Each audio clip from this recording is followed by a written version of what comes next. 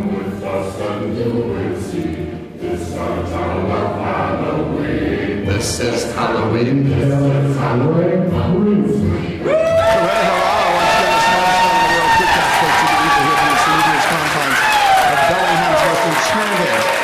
Comedy situation.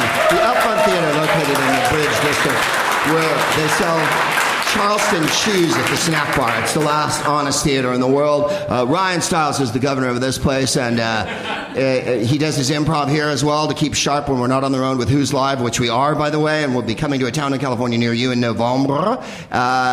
In the next couple of weeks, we'll be in, gee whiz, Marin, Santa Rosa, and Modesto, which is a garden spot. If you've ever been to California, if you're at, well, never mind. In any case, I want to thank Ryan for letting me play in his playhouse tonight. He, of course, isn't here because showing support to a friend would be something that's an anathema to his cold, cold heart.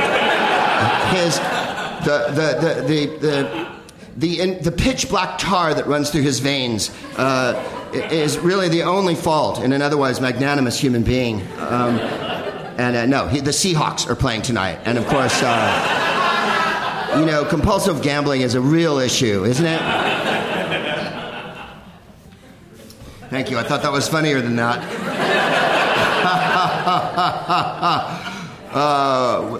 By the time this drops, we'll have already done our gig a week past in Bellingham. We were at Western Washington University last night, the home of the Vikings, because, as you know, to describe it to the people who are listening out there in Poopcast land, and by the way, if you're listening in Poopcast land, this is an awesome, awesome time to split a Molly and let this shit happen. Help me by being high, won't you? The Vikings is the mascot of Western Washington University, located right here in Bellingham. And as you know, the influx of Vikings into this area it made it a natural choice for a mascot. I guess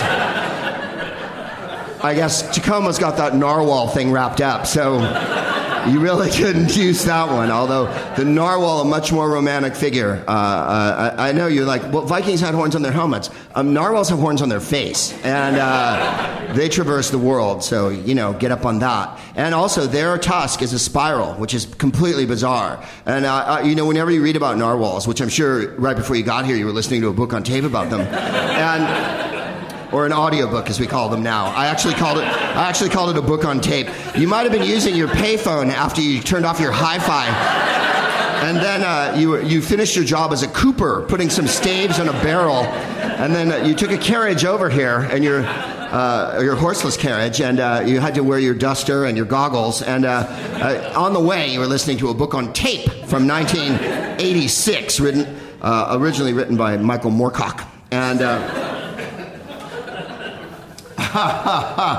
when one reads about narwhals, the explanation for the tusk is that it's like hair or a nail, and you're like, fuck you, it's a tusk. I really hate that one, you know what I mean? Like, rhinos' horns are simply a thing of hair. No, they're extraordinary. If our hair grew in the shape of a bloody spiral tusk at the top of our head, we could be a prouder race than we are. We would be the narwhal people, and then there'd be all those moments where you'd be like offshore and be like, and then you'd hear in the fucking, unbelievable, comprehensive depths of the inky black ocean an answering cry from countless fathoms away and thousands of yards below the surface where the sun never reaches, where only glowing, glistening, fluorescent creatures flow around like unbelievable sea cucumbers and illuminated turkeys in the comprehensive terrain that is the other world. And you'll hear, and that's the other narwhal answering you. And then you're like, are we in Tacoma? And then the other narwhal goes, yeah, that's why it smells all fucked up. It smells like burning baby carriages. So it's awesome to be back here in Bellingham, home of the white people. And boy, if you like wearing sportswear and a hoodie, you have come to the right goddamn town. There's other fashion choices, you guys, I would go, if I lived here, first of all, I wouldn't because I don't want to hip you out too hard. But secondly, you also have the recreational marijuana here legally in Washington State, which I would like to refer to as the vocational marijuana, because it's more of a full-time job with me. So having that so quick, free, easily within your grasp, that all you have to be is 21 years old and produce an ID, and you're able to go buy some. If the show's not funny tonight, wow. This one's on you, bitches. For realsies. If I lived here, I would dress like Robert Ryan in the movie Bad Day at Black Rock. That is to say, buffalo plaid jackets and red jackets with little hunting cap type things, not the baseball caps, but the hunting caps from the 50s that have the flaps that go up on them and whatnot, and high-waisted khaki pants and with the bottoms rolled up, and like brown boots that were ankle length and shit. And I'd lean against my car and flick cigarettes at people as they drove by and whatnot. You guys go the hoodie tennis shoe white people route, which I think is beautiful. It says to me two things: someone's doing Pilates, and someone's going to be making bad whale art before this day is over. There's two things the Northwest is noted for here up in the misty climes. We're but moments from Canada here. To describe it to our listeners out there, there's people listening, as you know, in Antwerp and far past that, out in Indonesia and whatnot. And as they hear this come over their wireless crackling in the night, or their ham radio as they seek my frequency about the world and illuminating off of and bouncing off of the Van Allen radiation belt, the signal weakly pours down to them, and they hear it in its staticky form. That's what it sounds like to them, like a bad Donald Duck impression. And they need to know where we are. We're above Seattle. So if you're familiar with the contiguous 48, we're at the very apex of where America reaches up to. The 54th parallel is right above us, and then next stop, Vancouver, and like that. And then, of course, Victoria, which is a small principality inside of British Columbia IA. My understanding is Victoria in the 70s died of quaint, and it's been on life support ever since then with chip shops and red phone boxes and alder smoked salmon. But there's two things the Great Northwest is known for. One, an inconceivable amount of moisture. So it's an unfortunate place if you wear spectacles, because you're bound to not see anything. And isn't that a beautiful mountain? I don't know. It's misting on my glasses. And alder smoked salmon, virtually available everywhere. Of course, we're in Bellingham, so this is the home of boutique artisanal food and co-ops and a Johnny-come-lately Whole Foods. That's how down by law Bellingham is. They had a co-op before, which was evidently owned by the workers who would march every day with hammers and sickles out in front, defying their fucking masters to drain their blood as laborers. And then the Whole Foods opened, or as Ryan told me, whole paycheck, because you can buy a yogurt and a bag of granola at Whole Foods and go, really? $69.85? That seems a bit strenuous. And then, would you like a bag? And you're like, yeah, I'd like a bag. And they're like, wow. Really? I killed the earth just now because I wanted a fucking bag to take my stuff home? Really? I killed the earth. Really? Really? Go to China and take issue with them, okay? Go somewhere else where they're just pouring effluvium into the atmosphere every second of the goddamn day. Go to the Arctic Circle and talk an iceberg down. Keep a glacier from fissuring, all right? Just do me a favor and rent a condo off my dick.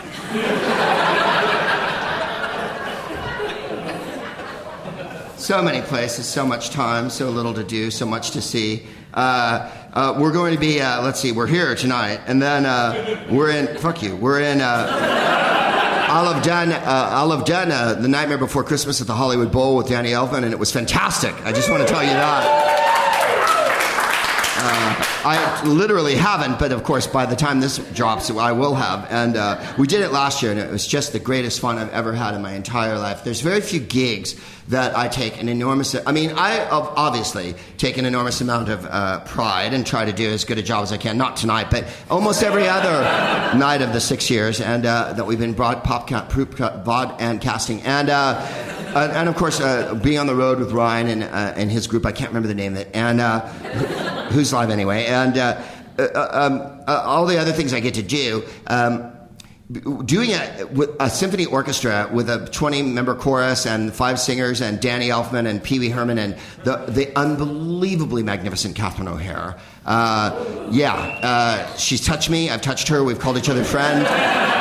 Not in a rude, awful, not in a Trumpian way, but in a real nice, in a collegial, colleague way.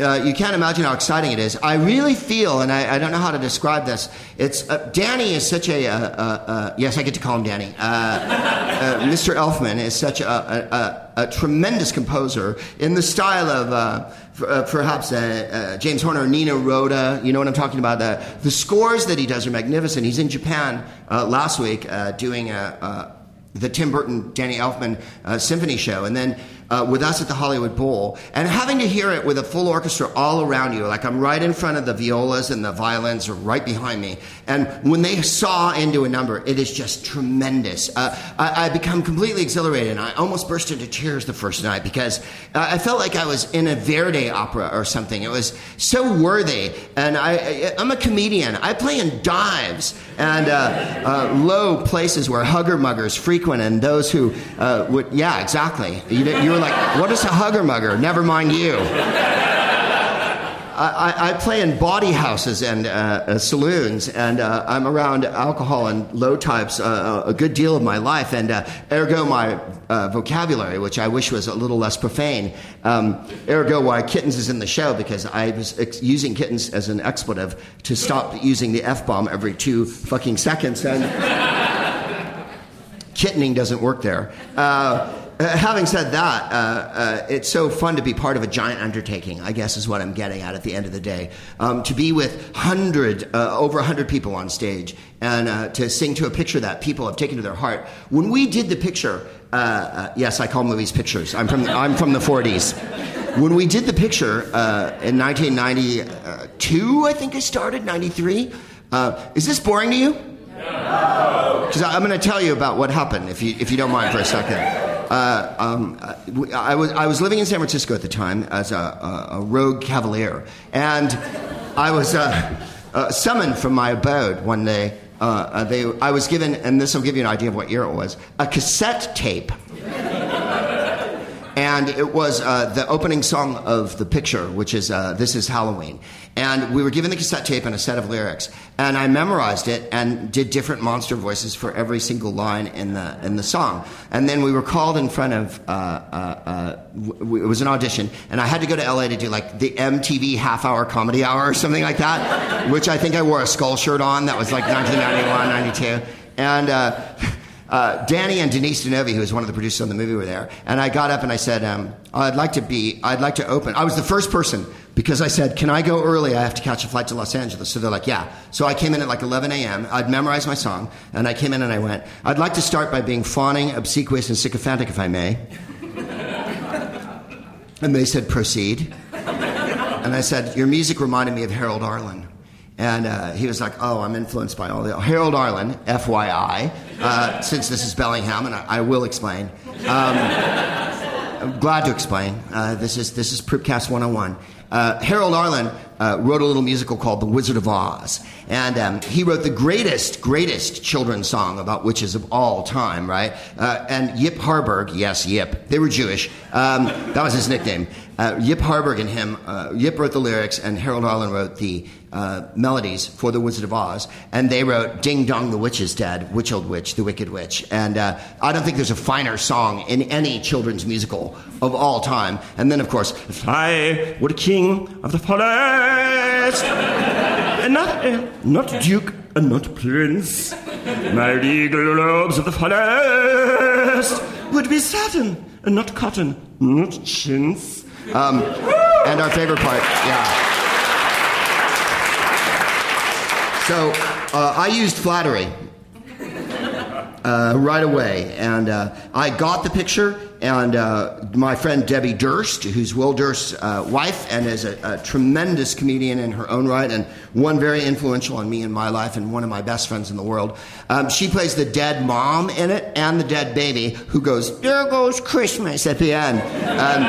We came up, there's 3 of us from San Francisco that got it. Me, her, and a cat named Glenn Walters, who played, it was a lead singer with a group called the Hoodoo Rhythm Devils. And Glenn Walters had a total whiskey and cigarettes voice. Like, my voice is as someone described it, a valley girl on Valium.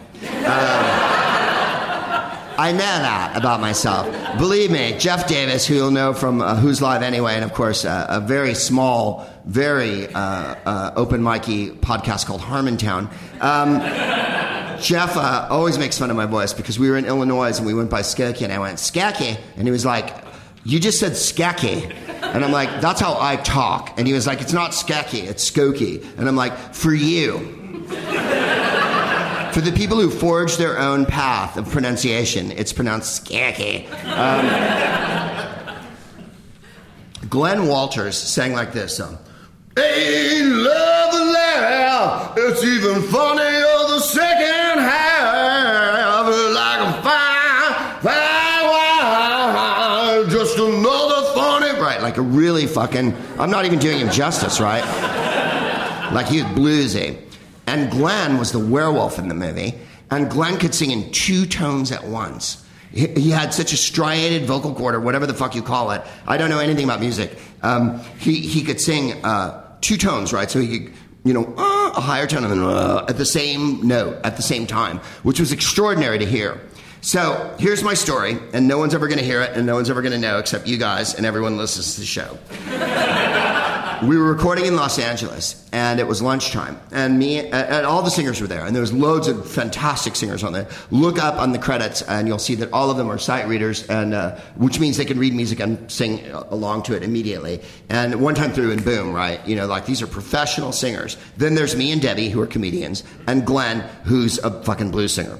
But we had monster voices, right? So, because Danny's a genius. And Henry Selick directed the movie. People go, "Isn't it Tim Burton's movie?" Tim Burton came up with the idea and the concept and all of that. We never saw Tim Burton or worked with Tim Burton, so I'm not going to claim that I fucking know Tim Burton. Henry Selick, who directed James and the Giant Peach, we worked with all the time, and Danny constantly because we had to sing all the songs. So, we're down there and we're recording. And we go out and it's lunch break. And at lunch break, we eat our lunch, and then we go outside, and Glenn Walters goes, "You guys want to get high?" And we're like, "Oh, fuck to the yeah," right? So we smoke a couple bowls, right? And Glenn, by the way, at that point was wearing overall shorts and a railroad engineer, like a Big Apple flat cap. Oh, fuck yeah. And he's like, "Oh, I'm bored, man. Well, we gotta go. Let's go get drunk or something, man. This is crazy. What I've been recording on and shit and Greg and Debbie fucking blah, blah, blah." So I'm fucking high. We go back inside, right? And now the recording has resumed. And Danny goes, "Greg, you're up." And I'm like, So I walk into the fucking studio. Danny doesn't know this. I've never told him. And I get in front of the microphone, and I have to sing the part in Making Christmas or whatever. "Won't they be impressed? I am a genius," right? So I sing it, and Danny comes on the fucking speaker and goes, "Greg, you're totally flat. What the fuck?" And I'm like, "Let me try it again." And at that point, I'm like, "Oh my God, I'm dissolving." I'm recording a movie, and I'm higher than a dog. I sang it maybe 8, 10 times. And finally, they're like, "Fine, stop, come out of the booth." So I had a candy bar. I had come in from Toronto, and I had a candy bar, a Lint bar. I don't know if you're familiar with the Swiss brand of chocolate called Lint. And Danny goes, "I wish I had some chocolate." And I go, "I've got a Lint bar." And he goes, "A what bar? A Lint bar? A bar made of lint?" And I'm like, "No, it's a chocolate bar. Here, let me get you some." And I give it to him. And then he said, I'm in the studio, and I'm in front of the mic, and there's a bunch of people around. And he comes up and he goes, "Greg, I want to tell you something." And I go, "Not now, Danny. I'm with people."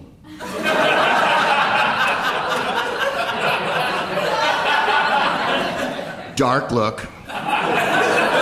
Dark look. And I went, "I'm joking, of course."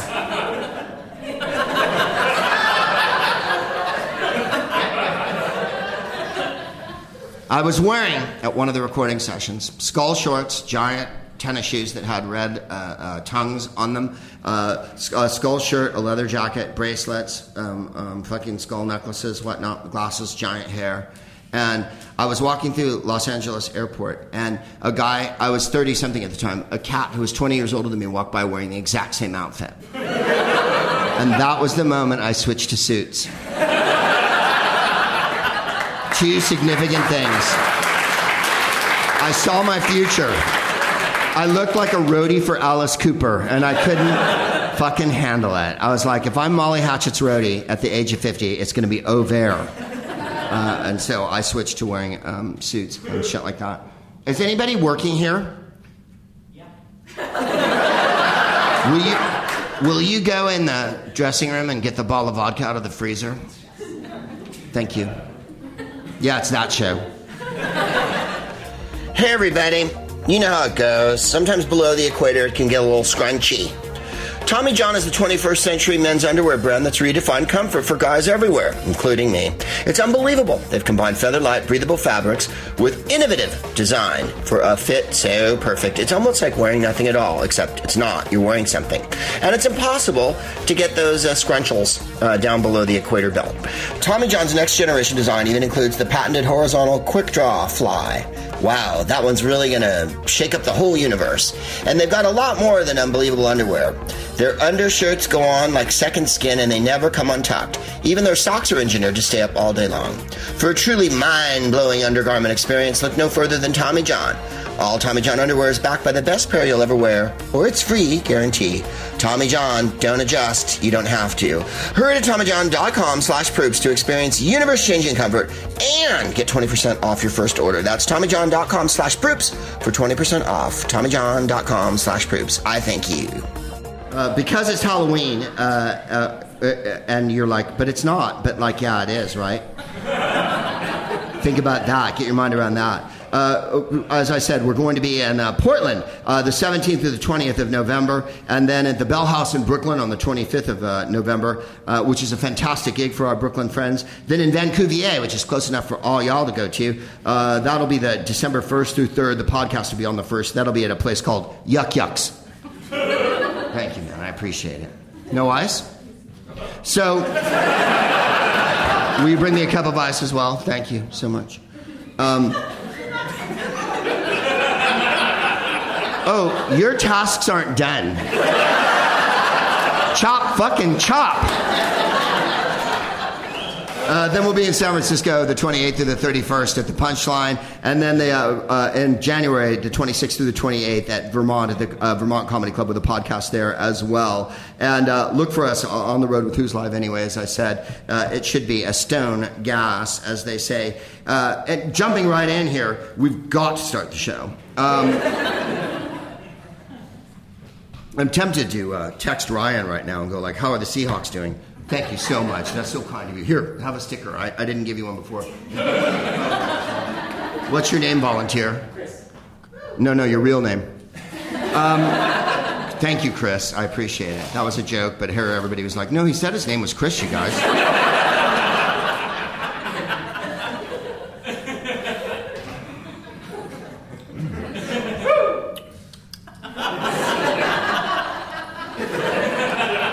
We've gotten presents, and they're awesome beyond measure. James, who actually bought the book, gave me some dank, which is legal, so hooray for James. And he gave me this awesome bottle of vodka called Crew, K-R-U, with an... Is it an umlaut, or what's the other one that's two dots over a U? Yeah, as in Motley Crue. Umlaut? There's another word for it. Umlaut? All right, I'll go with you guys. There's a lot of definitive head nodding going on here in Bellingham right now. A lot of white people... No, umlaut, Greg. My mother's from Bavaria, and she makes me cherry strudel, and it's umlaut. And it's the most darling bottle. It's metal, and it has what appears to be a jogging water bottle top. So, as James said to me, you can drink all the vodka and then fill it with water. And I was like, yeah, and then you can jog on a very small path Because there's about 4 ounces of water here. So if you jog more than a quarter of a mile, you're going to be like, fuck, I am thirsty. I just smoked a bone and drank a shitload of vodka. I need more water than this. Oh my God, I'm parched. Where's my parade? Sharon gave us this lovely book here. It's called The Lust Lizard of Melancholy Cove by Christopher Moore. We've talked about Christopher Moore on the show before. He wrote A Practical Guide to Demon Keeping, and he wrote a tremendous book about Jesus called Lamb. If you ever really, oh golly, here's what it says here. Also by Christopher Moore, Practical Demon Keeping, so I got the name wrong. Coyote Blue, Blood-Sucking Fiends, Island of the Sequin Love Nun. I didn't read that one, but I did read You Suck, which starts with the line, You Suck. Let's just read the beginning of this here. He's quite good, even though he wears a baseball cap all the time. There he is at the back with his baseball cap on, and it says Lust Lizard on his baseball cap. Lamb is the story of a prophet who's hitherto been unknown in the Bible, who's brought back to read his book into the Bible by an archangel of the Lord. And he is Jesus' childhood friend. And I'm not going to spoil the book for you, but the opening scene is, he says, when I first met Jesus, I lived in Bethlehem, right? When I first met Jesus, he was sitting with his brother James, and James was smashing a lizard with a rock, and Jesus would put it in his mouth, and it would come back to life, and he'd throw it back down, and James would hit it. It's that awesome. It's that awesome. The premise of the book is, and I'm not giving anything away, what happened to Jesus between the time he was born and the time he became the prophet that we know him as now, right? Because that's the big elemental question that all of us who are sentient beings have asked ourselves. How come he's born and it's a glorious moment, and born this day as the Savior in the city of David and all that, and then 32 years later, out of nowhere, after having been a carpenter and possibly having a family, maybe being a rabbi, we don't know any of this. He had a family, and we know that Mary was, an educated lady, and we know that Joseph was quite older than Mary, but really the facts are scanty on the ground. It's inevitable that Jesus lived. I want to say on Halloween that in order for you to believe in Satan, you must believe in Jesus, right? Everyone who loves Satan, and who doesn't? We all love Satan. Because Satan, as Bill Hicks said, has all the good bands. And Jesus has Debbie Boone, and Satan has Ariana Grande, because in hell, she's going to lick a donut and then make you fucking eat it. You know what I'm talking about? If you have to believe in the Lord. Why do you have to believe that Jesus existed? 2 reasons. One, the Romans, who were meticulous in some areas, and of course hedonistic in almost every other area, recorded that there were Christians, or Christians as they were first known, because it's a Greek name, maybe 40, 50 years after Jesus died. And when Rome burned under Nero, Nero's fine empirical administration, which we had a brief glimpse of during when W was president. Oh, look, the whole country's on fire. Look, New Orleans is underwater. The devil went down to Georgia. He said, fire on the mountain, run, boys, run. Devil's in the house of the rising sun. Chicken in the bread pan picking out dew. During that era, Nero blamed the fire in Rome on the Christians. They were his scapegoat. He scapegoated the Christians then. So clearly, by 50 years into the ADs, or what is it, after the CEs, we don't call them BC anymore, the Christians were a known entity to the Roman people, known enough to blame a fucking fire on them and make them a scapegoat. And of course, they were living in underground, cisterns and whatnot, and meeting sub rosa, and no cross. The cross is a later invention, right? As Bill Hicks said, really wearing a cross is like wearing a gun and saying, hey, Jackie, just thinking about JFK. You really think Jesus wants to remember that fucking moment of his life? What about when I walked on the water? That was a pretty good day. What about the loaves and the fishes? That was an awesome day. How about when I fucking made the blind to see and the crippled to walk? That was a fucking awesome day. How about when I went to the wedding and they were like, fucking, we're out of booze. And I'm like, no, you're not, man. There is booze. I am Jesus, and there is fucking booze. That's why he's cool. Blessed are the meek, for they shall inherit the earth. Blessed are the poor in spirit, for the kingdom of heaven shall be theirs. At no point Did Jesus berate gays or women or homeless people or the poor or anything like that? So all Christians you hear that berate gays, women, the poor, and are supportive of war and conflict and hatred are against the teachings of Jesus, because Jesus, as John Cooper Clarke said, was Jesus Christ a decent bloke? Are you the fucking business? Somebody say something. There we go. So she was murdered. You wanted to see the report. It says cardiac arrest. But ultimately, cardiac arrest is what kills everyone. Catch a bullet in the head, get hit by a car, eat some poison, the heart tends to stop. Eat some poison?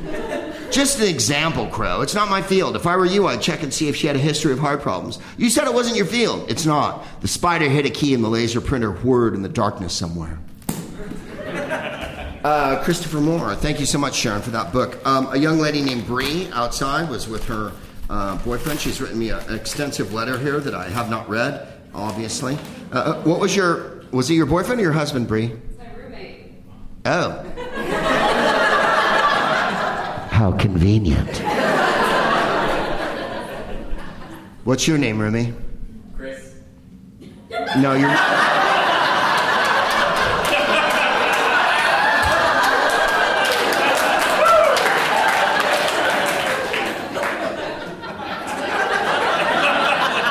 I mean your real name, Bo.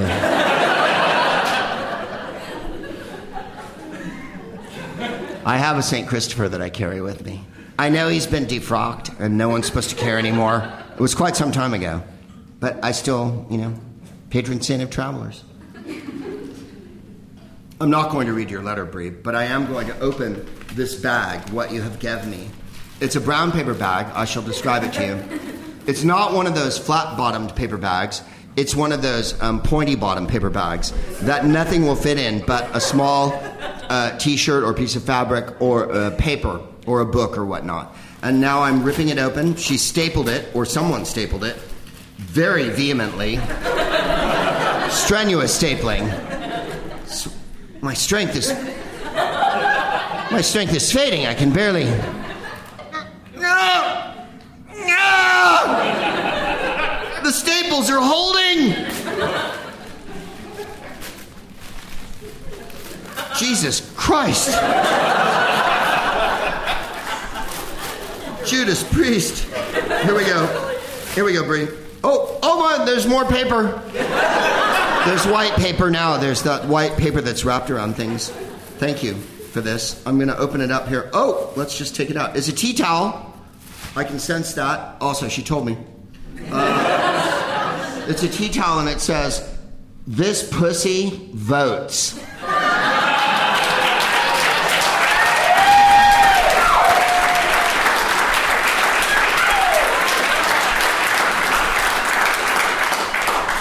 Jennifer, who's here in spirit and says hi to everyone, urged me before the show to urge everyone to vote here. I know this is Washington State, and there's very little likelihood. Nate Silver at 538 has Washington State at 99%. But I urge everyone who's within the sound of my voice, and even people in Europe, to please vote. Whoever you're going to vote for, voting is imperative.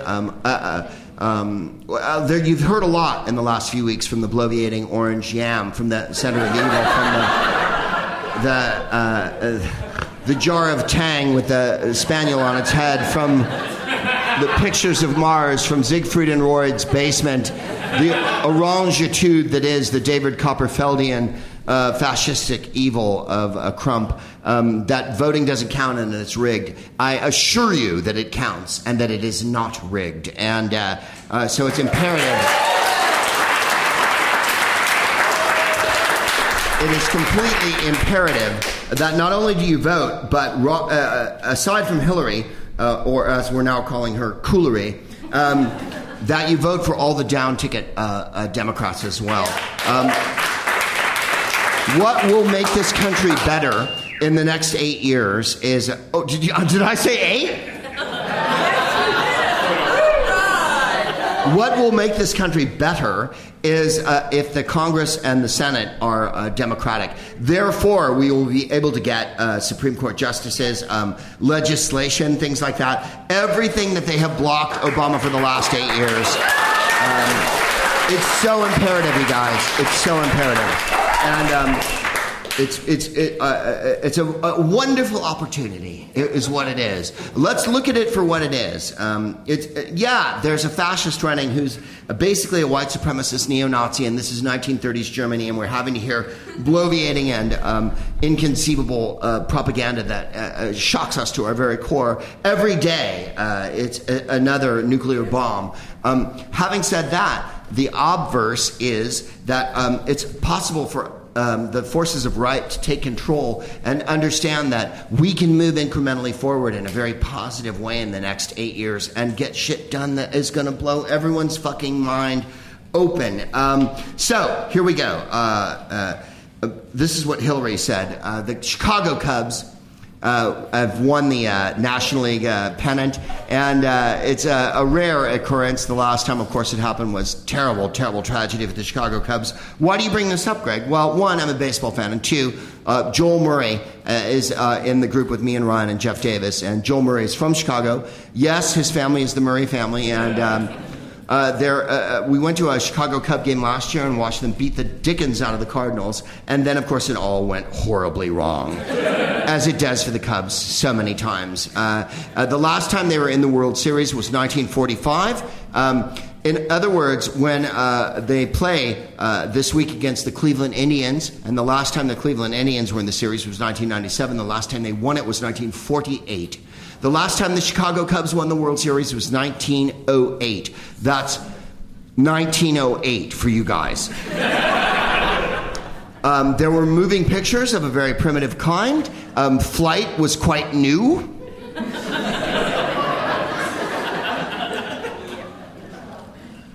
The best pitcher on the Cubs team in 1908 was named Peter Centennial Mordecai Three-Fingered Brown. When he was growing up in the Midwest, he had lost almost all of his forefinger and half of his second finger in a threshing accident. He came to the big leagues with a curveball that was insurmountable, that broke inside on right-handed hitters. And he won 29 games in 1908, and the Cubs beat the Detroit Tigers with Tyrus Raymond Cobb batting third in that lineup. That's how long it has been. Gas lamps and telegraphs. No such thing as no smoking anywhere. No woman could vote. Automobiles were sexy. And if you won one, because there was an award for the person with the highest batting average called the Chalmers, and what you received was a Chalmers car, and it was an open-air car with a handbrake, and there's pictures of Ty Cobb and his with goggles and a fucking coat on and shit. Oh yeah. This means the world to Chicago. And the last time the Cleveland Indians won the World Series was 1948. And I hesitate to bring this up, and yet, watch me work. Satchel Paige pitched on that team. He was brought up in July of that year by Lou Boudreau, who won the MVP and hit .355 that year, who played shortstop for the team, is also the manager. Paige was 6-1 that year as a reliever and spot starter.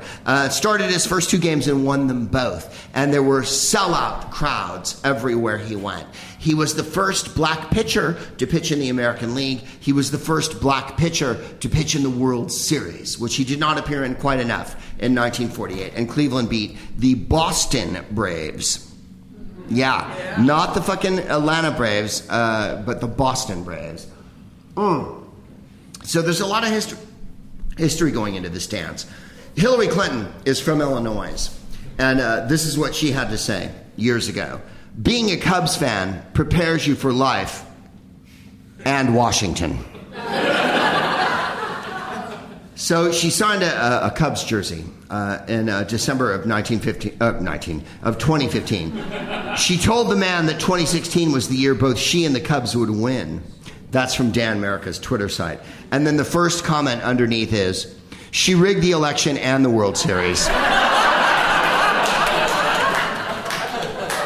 in case you think that this presidential election is particularly odious, which it is, and that the participants are beyond, and that we've reached the level of discourse that is at the fifth grade, I'll call you out in the Tanbark level, near the monkey bars situation, and that the level of discourse intellectually has descended from one of highfalutin, speechitudes to absolutely schoolyard New Jersey bullshit is, and I only say New Jersey, and I should say Queens, wherever Crump is from. The 1824 and 1828 elections with Andrew Jackson were marred and noted by Andrew Jackson married a woman who was not quite divorced when he married her, and his opponents called her a whore.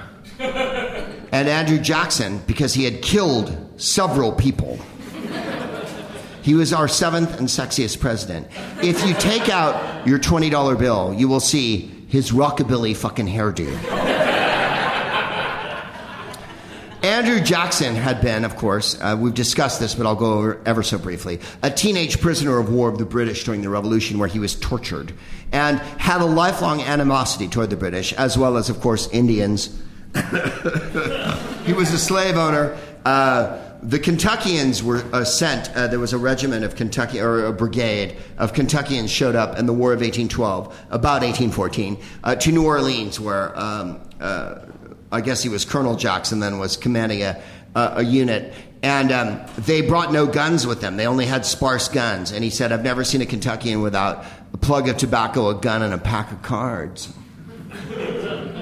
Andrew Jackson had John C. Calhoun as his vice president, who'd been the vice president of the previous administration, which shows you how bizarre politics were in the 19th century. The day after Van Buren was elected president, Jackson took the time to reflect on his own presidency with a friend. When asked if he had any regrets about the last 8 years, this was his response: that I didn't shoot Henry Clay and I didn't hang John C. Calhoun. So this is nothing new. America has always been a shit-kicker redneck. The reason why Andrew Jackson's called Old Hickory is his troops thought he was hard. His troops. He had malaria. He fought a duel against a gentleman, and he let the other gentleman go first, who was known to be a crack shot, and who could fire off 4 or 5 rounds into a silver dollar at 24 paces. He wore a large coat so that his frame would be less visible, and that his heart would be less in the line of sight. His opponent shot him right near the heart, and Andrew Jackson did not move or react in any way, and took a minute and leveled his pistol and shot the fucker in the abdomen, and he died a couple days later. And they said to him, Andrew, you didn't fucking flinch when you got shot right near the heart. And he went, if you'd shot me in the brain, I'd have still killed him.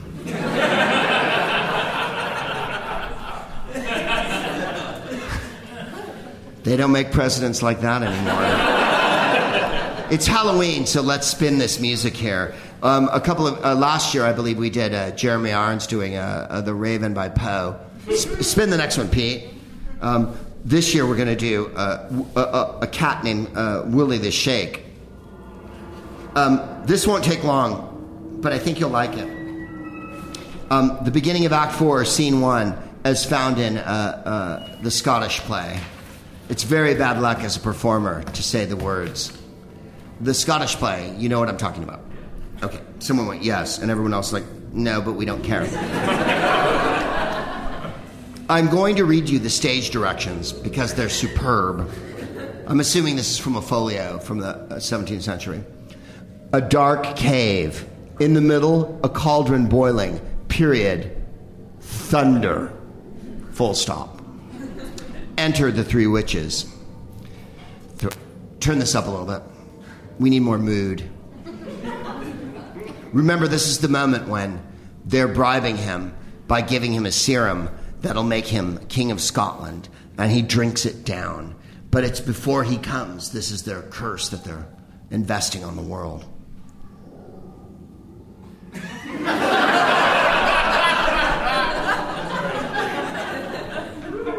Hold me. Thrice the branded calf hath mewed. Thrice and once the hedge pig whined. Harpier cries, 'tis time, 'tis time! Round about the cauldron go, in the poison entrails throw, toad that under cold stone days and nights has 31. Sweltered venom sleeping got, boil thou first in the charmed pot. Double, double toil and trouble. Fire burn and cauldron bubble. Fillet of a fenny snake, in the cauldron boil and bake. Eye of newt and toe of frog, wool of bat and tongue of dog. Adder's fork and blindworm's sting, lizard's leg and owlet's wing. For a charm of powerful trouble, like a hell broth boil and bubble. Double, louder. Double toil and trouble. Fire burn and cauldron bubble. Scale of dragon, tooth of wolf, witch's mummy, maw and gulf.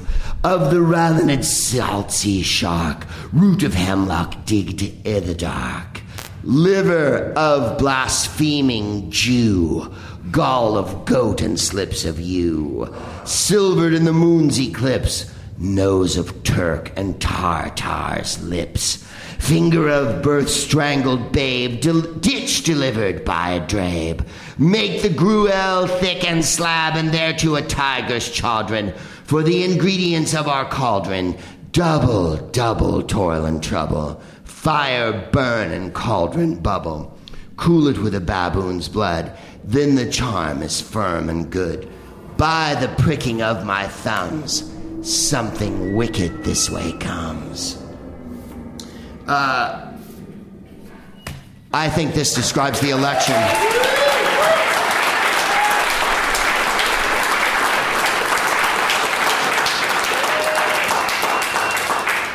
Nothing describes the evil that's been unleashed more than that. We've seen a bunch of deals with the devil. We've seen Crump impugn Hillcat and say that she's the devil. Literally, say that she's the devil in this day and age. A man is impugning a woman that she's a devil. So if you think this has no resonance, oh, how wrong you are. Baudelaire has everything to tell us about everything.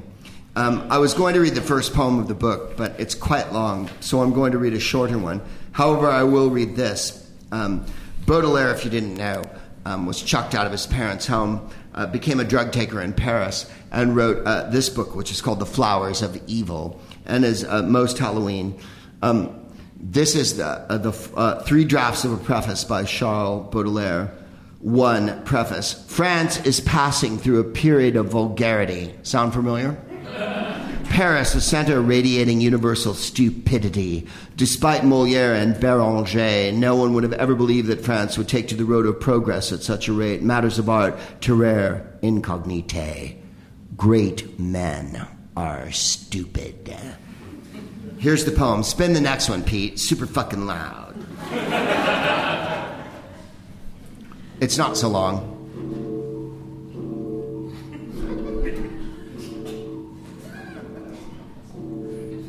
By the way, this is from the Haunted Mansion in Disneyland.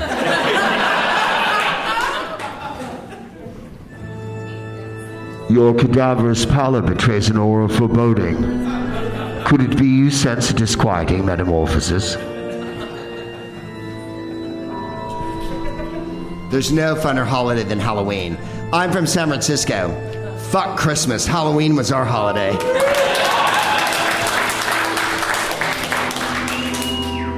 Charles Baudelaire. I will read it as Jeremy Irons, therefore to make it more entertaining. The gladly dead, in a soil thick with snails and rich as grace, I have longed to dig myself a deep, good deep grave, there to stretch my old bones at ease, and sleep in oblivion like a shark in a wave. Wills I detest, and tombstones set in rows, before I'd beg a tear of anyone. I'd rather go alive and let the crows bleed the last scrap of this old carrion. Oh, worms! black comrades without eye or ear. Here comes a dead man for you, willing and gay, feasting philosophers, sons born of decay. Come burrow through my ruins, shed not a tear, but tell me if any torture is left to dread for this old soulless body, dead as the dead. Hooray. Thank you. Crump made his way to Pennsylvania some week ago. The orange evil, the bloviating fascistic yam. Sometimes he's a lamb. He's an embryonic lamb, spat forth by a demon summoned up from the 8th circle of hell. Make no mistake. The devil hath the power to assume a pleasing shape. In this case, the devil has made himself evident and obvious. Misogyny, Islamophobia, homophobia, Latinphobia, and bigotry and white supremacy are evil. Stupidity is forgiven, always. The lack of knowledge is economic, social, whatever. Ignorance is willful and learned. And those who purport and those who support and those who insist that evil be done, a special place will be theirs. This is what Crump said when he went to Gettysburg. Gettysburg, that most hallowed place where tens and 20s and 30s of thousands of people were casualties. If you don't know what Gettysburg is, on the, 2nd of July, it commenced. A Confederate raiding party was in a small town just outside of Gettysburg in a shack, and they were looking for shoes because the Confederates were poorly equipped. And a Union unit found them there, and a firefight started, and that exploded into a 3-day battle that was the giantest one of the war that finished on the 4th of July, 1863, simultaneously with the time that Grant took Vicksburg after a long and terrible siege where the people of Vicksburg in our own country were forced to eat rats and dogs and surrendered on that day. And Gettysburg, Robert E. Lee was there, of course, and commanding the Army of Virginia. And on that terrible day, and on those terrible days, tens of thousands of people perished. One unit from the South had 100% casualties. 100%. That means everyone was killed or wounded in a unit. That's the kind of terrible firefight that went on for 3 fucking days. Understand about the Civil War. There was photography and there was telegraphy. So messages could be transmitted instantaneously by telegraph across the country, and photographs could be published in newspapers the next morning. No, they didn't have Twitter and Instagram and Snapchat and Periscope, but they were able the next morning to view carnage and read stories, first-hand reports about what happened on the field. And that's the kind of intimacy that the Civil War has, aside from the fact that it was literally cousin against cousin, brother against brother. You've heard the whole fucking story 1,000 times. The importance of this cannot be diminished in America in so much as the Civil War was fought for several reasons. One, to abolish slavery and to institutionalize it into a prison system so that it would carry on to this day. And fuck yes it was. And secondly, the bravery of people on both sides is unquestioned. We're all Americans, and there's no reason to set two against one another. I believe that people who believe whatever they believe, even if they're Trumpkins or Bernie bots or Hillcats or whomever you be, if you're a Jill Stein person and you're wandering in the wilderness and you haven't, all you want to do is feed mealworms to your fucking coolie loach or whatever, I understand. And if you're Gary Johnson people and you're a white guy and you're angry and you live in a trailer, I get it. You have a tire swing and you shoot road signs, and I think that's awesome about you. I've tried and I've tried and I've tried to make no judgment about everyone because I really, truly believe that we all have more in common than we don't. And that the only way forward in this country is when someone is elected, be they whomever. When W was elected, I wasn't fucking happy, I'll tell you that. And I spent 8 years railing against the inconceivable chicanery, absolute genocide, and false premises that many wars were fought on. However, I did not commit any violent acts, and sedition is fruitless in so many ways. Are you saying we shouldn't fight for what we want? No. I'm saying that everyone brave stood for what they wanted all the time. That's why women have the vote.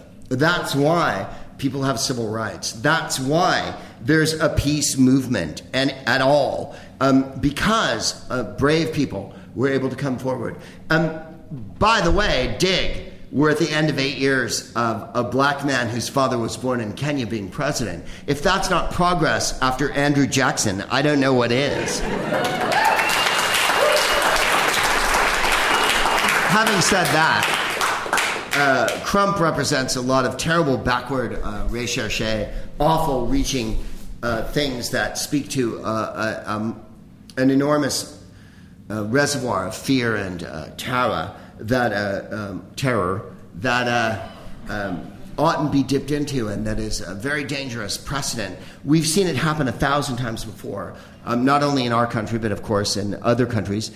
We saw England vote for the Brexit earlier this year, which was a dire mistake that they've acknowledged immediately. They were ashamed of themselves, and quite rightly. We're ashamed of them Trump promised a couple of weeks ago this would be Brexit times whatever the horrible phrase. He says bigly.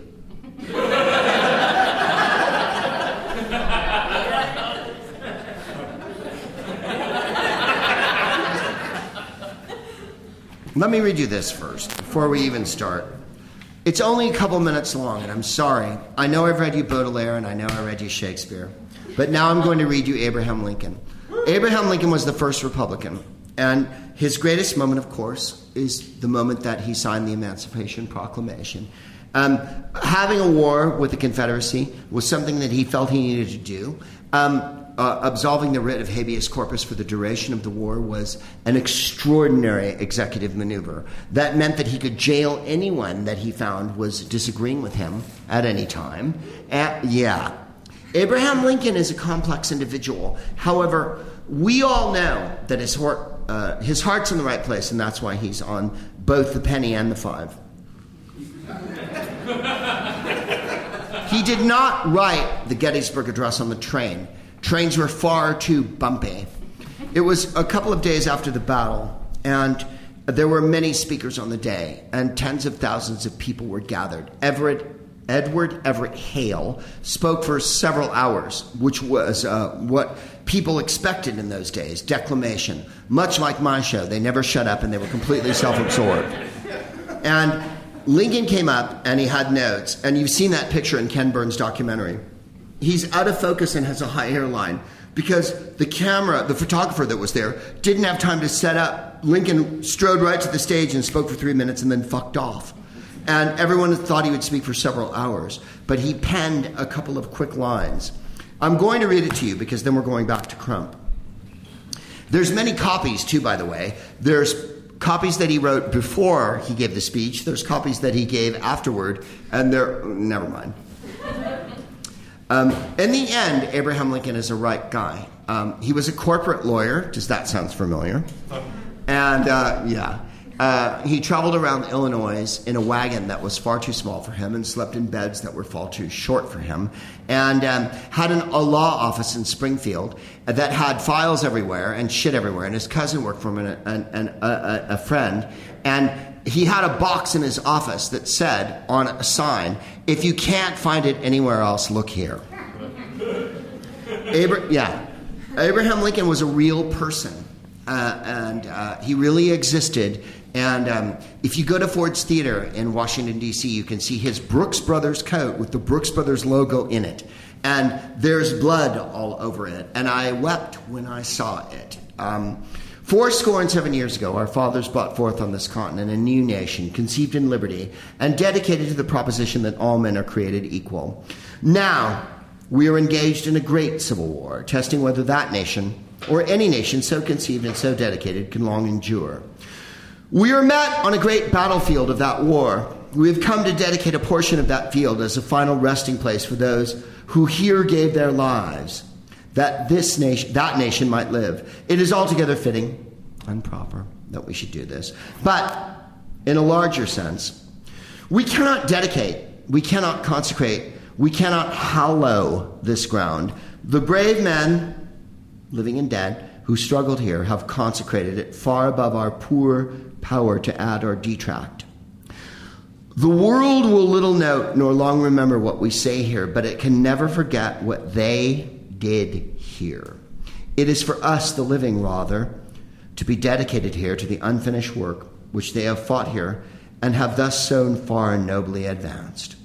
It is rather for us to be here dedicated to the great task remaining before us, that from these honored dead we take increased devotion to that cause for which they gave the full measure of devotion, that we here highly resolve that these dead shall not have died in vain, that this nation under God shall have a new birth of freedom, and that government of the people, by the people, and for the people shall not perish from the earth. That's how long his speech was. Donald Trump said, "Every woman lied when they came forward to hurt my campaign. Total fabrication. These events never happened, never. All of these liars will be sued after the election is over." He also called it hallowed ground, because he does not know the difference between hallowed and hollowed. That's the state we're in right now. He said this, and Jennifer sent me this. It's from Christina Wilkie on Twitter. Gloria Allred, who, as you know, is defending Jessica Drake, the latest woman to come forward and say that Trump has sexually harassed her. We know that he is a harasser of women. We know that he is a predator of women. We know that he disrespects women. During the last debate, he said, "Such a nasty woman." If anyone can still do the gyrations, the gymnastic mental gyrations that are required, as Orwell would say, in doublethink, to hold two absolutely opposite ideas truthful simultaneously. The people who are voting for the Trump are able to at once understand that he is a molester of women, and at the same time go, "I don't care, I want him to be president of the United States." That to me is an enormous gymnastic gyration that I am not willing to make. I understand why other people have made it. I don't approve. And if that makes me wrong, I don't want to be Keith Olbermann about this.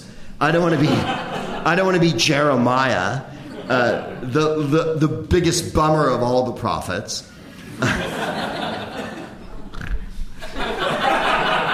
That's why we like Jesus, because he brought the good news. Gloria Allred, who takes up many women's cases, said this about that quote. "I'm going to sue," what was it? "All of these liars will be sued after the election is over."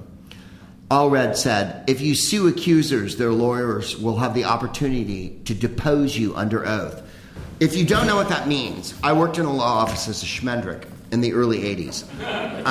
One of the lawyers in our office had defended Sarah Jane Moore, who shot at Gerald Ford in front of the Fairmont Hotel in San Francisco. Frank Bell was his name. And he also defended Sonny Barger, who was the head of the Hells Angels, who are a hellacious methamphetamine-dealing giant drug gang from the 60s and 70s that dominated the East Bay and the Bay Area in general. I used to go into Frank Bell's office when I was 22 years old and smoke cigarettes with him, and he would tell me stories about how he was appointed by Reagan and how when he was governor. And and how he defended Sarah Jane Moore. And I was riveted, of course. A deposition is when you're in a legal case and you're called in and you're taken to a room and you're sat down and a lawyer questions you about the matter at hand, which means, in Crump's case, and a recorder is there, right, taking down every word you say. And if you've ever seen a deposition, they're long and boring, and they're written in legalese, and they're written in those giant paragraphs that all legal papers are written in, with the enormous headings on top. I was a schmendrick, so I had to copy these fuckers. I was so bored at one point that I actually pretended to die, and I laid on the floor for hours. And no one in my law office came in to check on me. I made paperclip jewelry, cat chains and whatnot. I would fax my butt. I mean, it was just like, I was 22 years old trying to be a comedian. I was so fucking bored. But some of the lawyers were quite fascinating. Law, oh my goodness. It's like Dickens. It really is. Dickens was right about law. If you've ever read Bleak House, Jarndyce and Jarndyce, right? Generations trying the same case. Gloria Allred, who I've met years ago on a television show, and she's formidable, said, if you sue accusers, their lawyers will have the opportunity to depose you. That's a threat from a lawyer. Depose you means I'm taking you into a room and whatever you say can be held against you when we go to trial because I can produce your deposition as evidence of what your fucking testimony is. Dig? Under oath, right? Here's the thing. Hillary's a devil, right? According to Crump.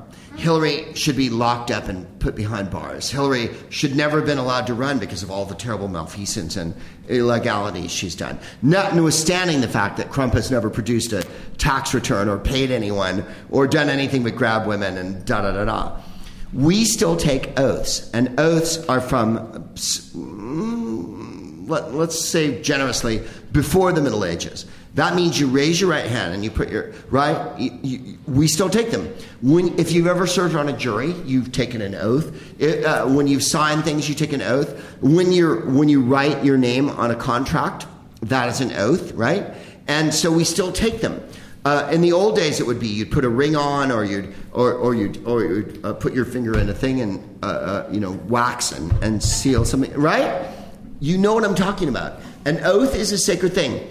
Everyone in this room who's married knows what an oath is, because everyone in this room has taken an oath, for better or for worse, till death do us part.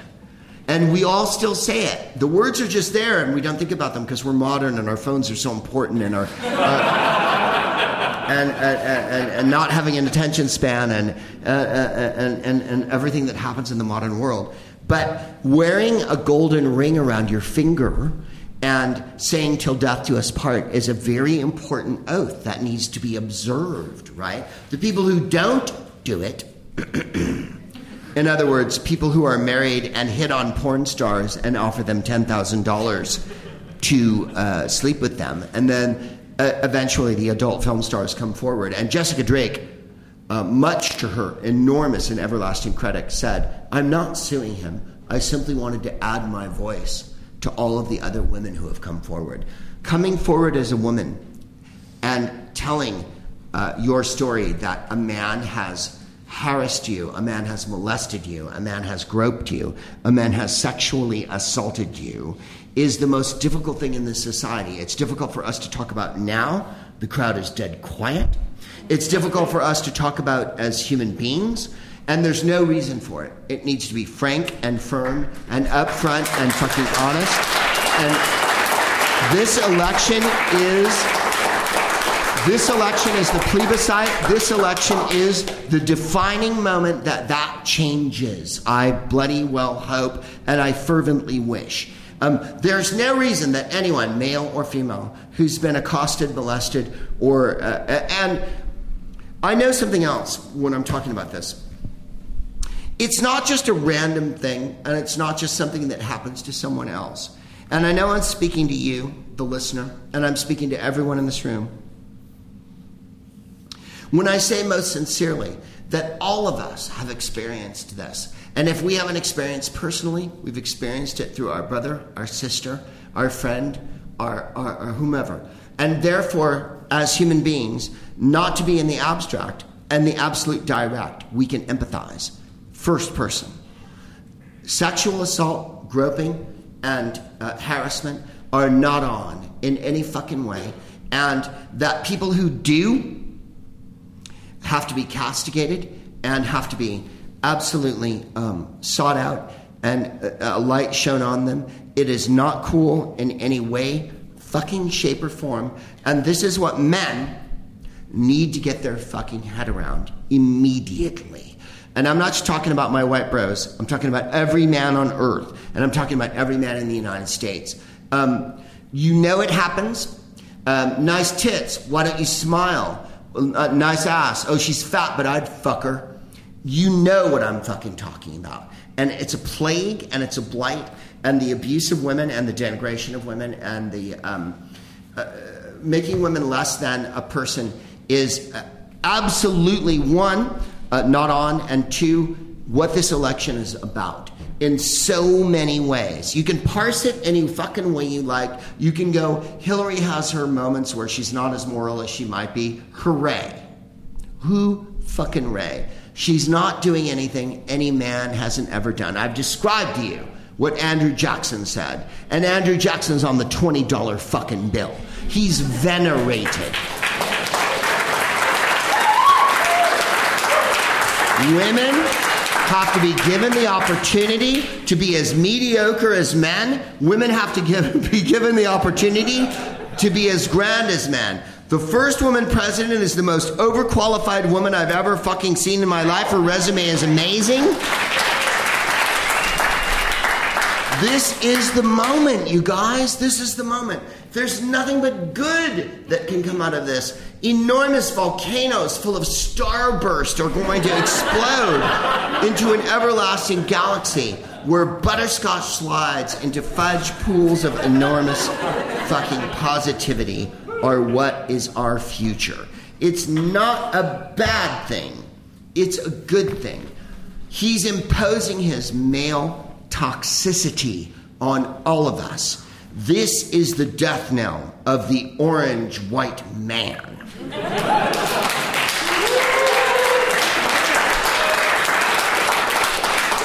Further, he keeps talking about voter fraud and that it's a real thing. Voter fraud is not a real thing. Voter suppression is a real thing. North Carolina, Ohio, Texas, Oklahoma, I can name all the states for you. You know what the deal is. Many states have tried to remove people from the rolls, demonize people who have a prison record, whatnot. This is to keep students, black people, old people from voting in primary. People of color are who they do not want to vote, because when people of color vote and women vote, the world gets saved.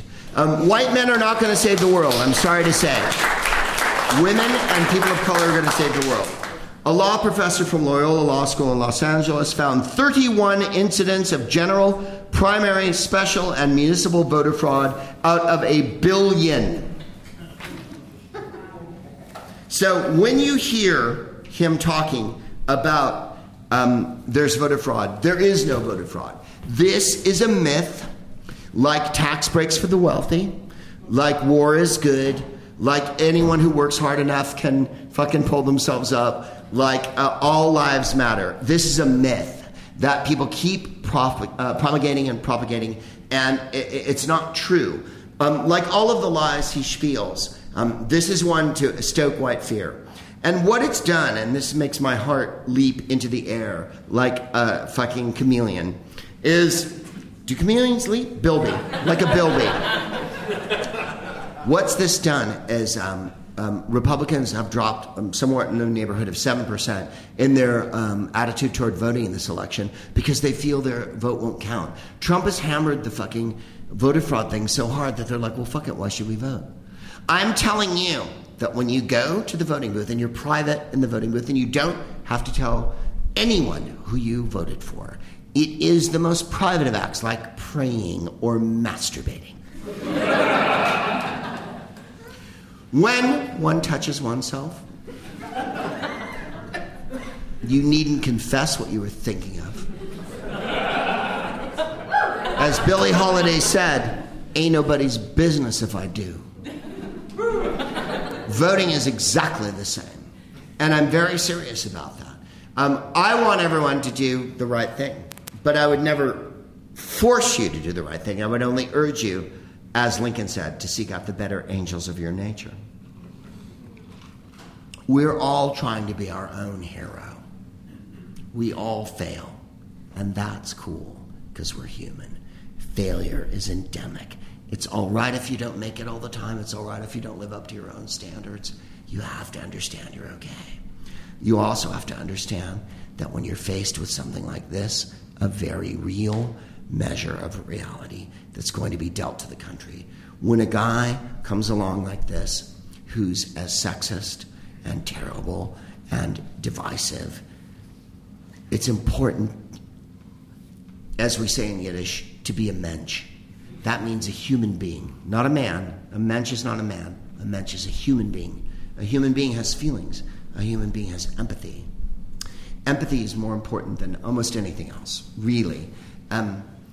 We can express our empathy. We can express our empathy. We can touch one another with our empathy, and all that. I have a whole bunch of crappy shit that he said, and I'm not going to talk about it.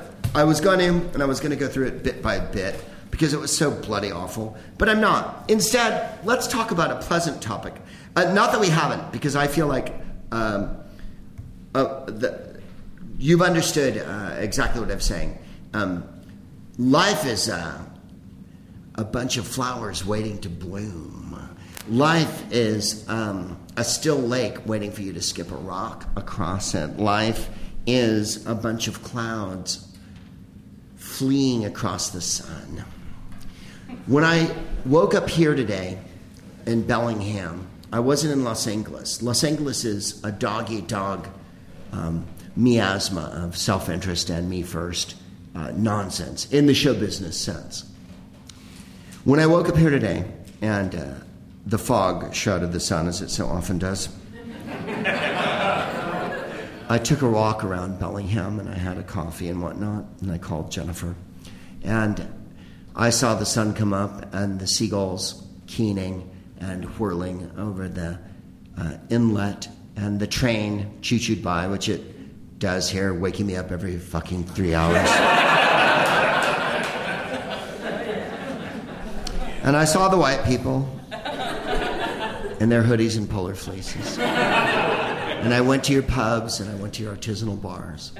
And my heart was lifted because the moon and the stars are eternal.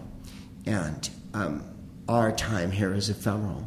We fight and we fuss and we fulminate and we make all this work for ourselves. We make all this grief for ourselves. We allow our emotions to run rampant because there's so many people that don't put forward ideas of positivity, and they are hateful and difficult for us to swallow. Having said that, walking around today, the air smells good here. You're so lucky. You have recreational marijuana. Hooray for you. You have a co-op and old-fashioned hamburger stands. That's inescapable. There's people everywhere who wish they had what you had, and therefore fortune should not be lost on you. And the perfection of a leaf on the ground and the mist in the air flying across the sun and the keening of the seagulls should not be lost on you either. We're put here by she who gave the world life. God. God's a woman. And really, I thought God was a white bearded guy played by Anthony Hopkins. I thought God was Morgan Freeman.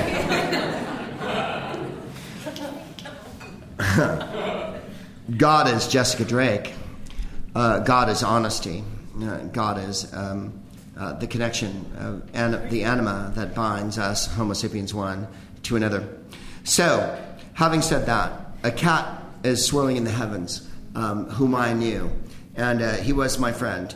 I saw him about a year and a half so ago in New York City, and we talked about Robin Williams' untimely demise. He's from San Francisco, via Boston.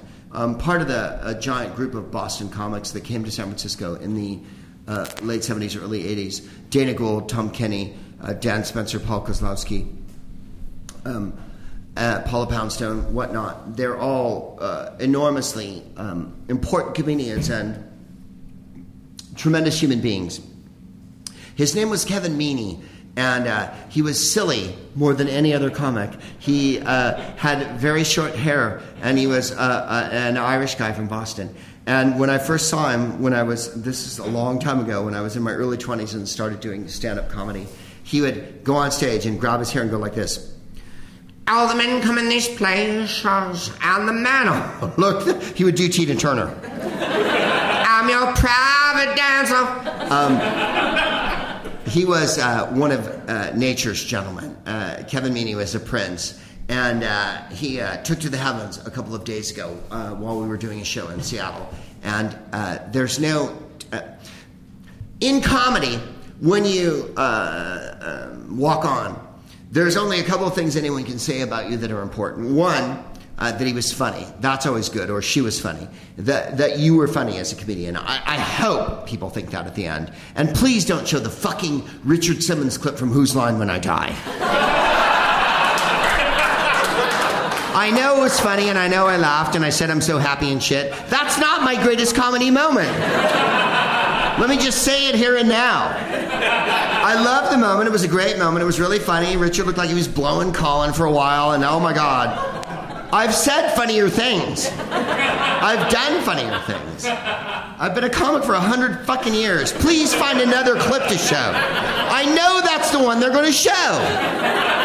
I know that's the one they're going to show. I know it. I have no control over it. I have no control. Control this. Nasty. The name's Hillary. Madam Secretary, if you're nasty.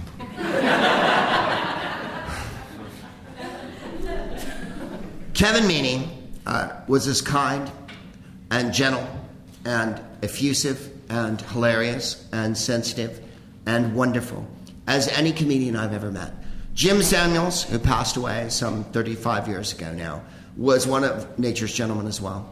Something that will not be said about every comedian is that they were a kind, wonderful, warm human being. I don't know that that'll be said about me, and I don't bloody care. However, I can think of several people. Of course, Joan Rivers, whom I had the absolute pleasure to have acquaintance with and knew her as a friend. Robin Williams, who I knew. And they were both, if you knew them, you would love them. They were extraordinary people. They gave and they gave and they gave. There wasn't anything they didn't give. Whether you thought they were funny or not is irrelevant to the fact that they were encouraging to other comedians in their realm.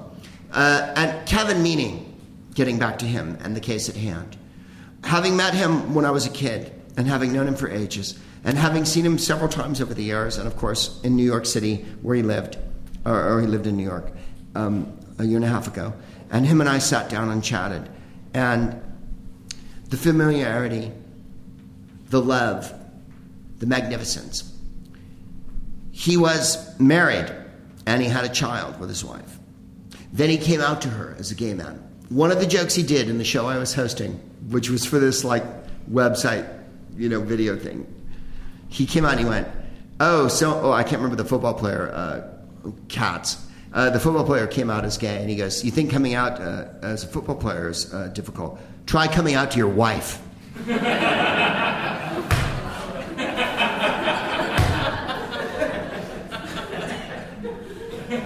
That is fucking profound. In any case, a lot of comics around the country knew Kevin, and he was very influential in all of our lives. If you have a chance, go on YouTube and watch a clip by Kevin Meaney called We Are the World. If you're not old enough to remember, We Are the World was an 80s thing where Bruce Springsteen and Michael Jackson, Cyndi Lauper, Dionne Warwick, Willie Nelson, whatnot, sang this giant song, Bob Dylan, sang a song about charity, about starving children and shit. Quincy Jones produced it, and Kevin did a magnificent routine where he would have the glasses and he'd do Stevie Wonder, and then he'd do Michael Jackson, and he'd do Willie Nelson and whatnot. I saw him do it live. To see him do it live was an absolute tour de force. Go home and watch it. You'll thank me for it. Kevin Meaney brought nothing but joy to the world. And as a comic, I know I don't do that. And as a comic, there's no higher calling, right? As a musician, there's nothing better than all your favorites, the ones you love, whomever they are. Whether they're Justin Bieber or Van Morrison or Aretha Franklin or Janelle Monáe, whoever it is that rings your bell, whoever it is that dunks your donut, whoever it is that crisps your bacon, whoever it is that takes the purple Skittle and fucking flings it into your mouth.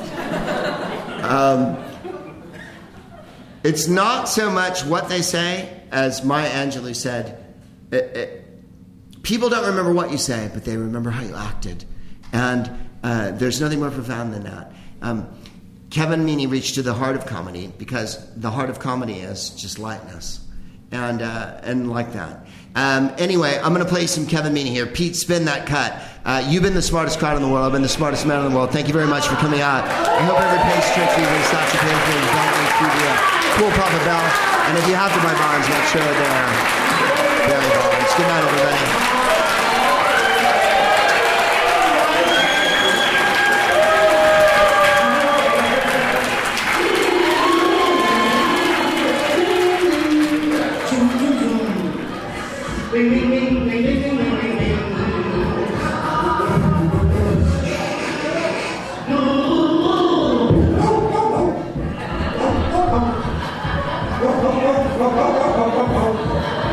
Yeah.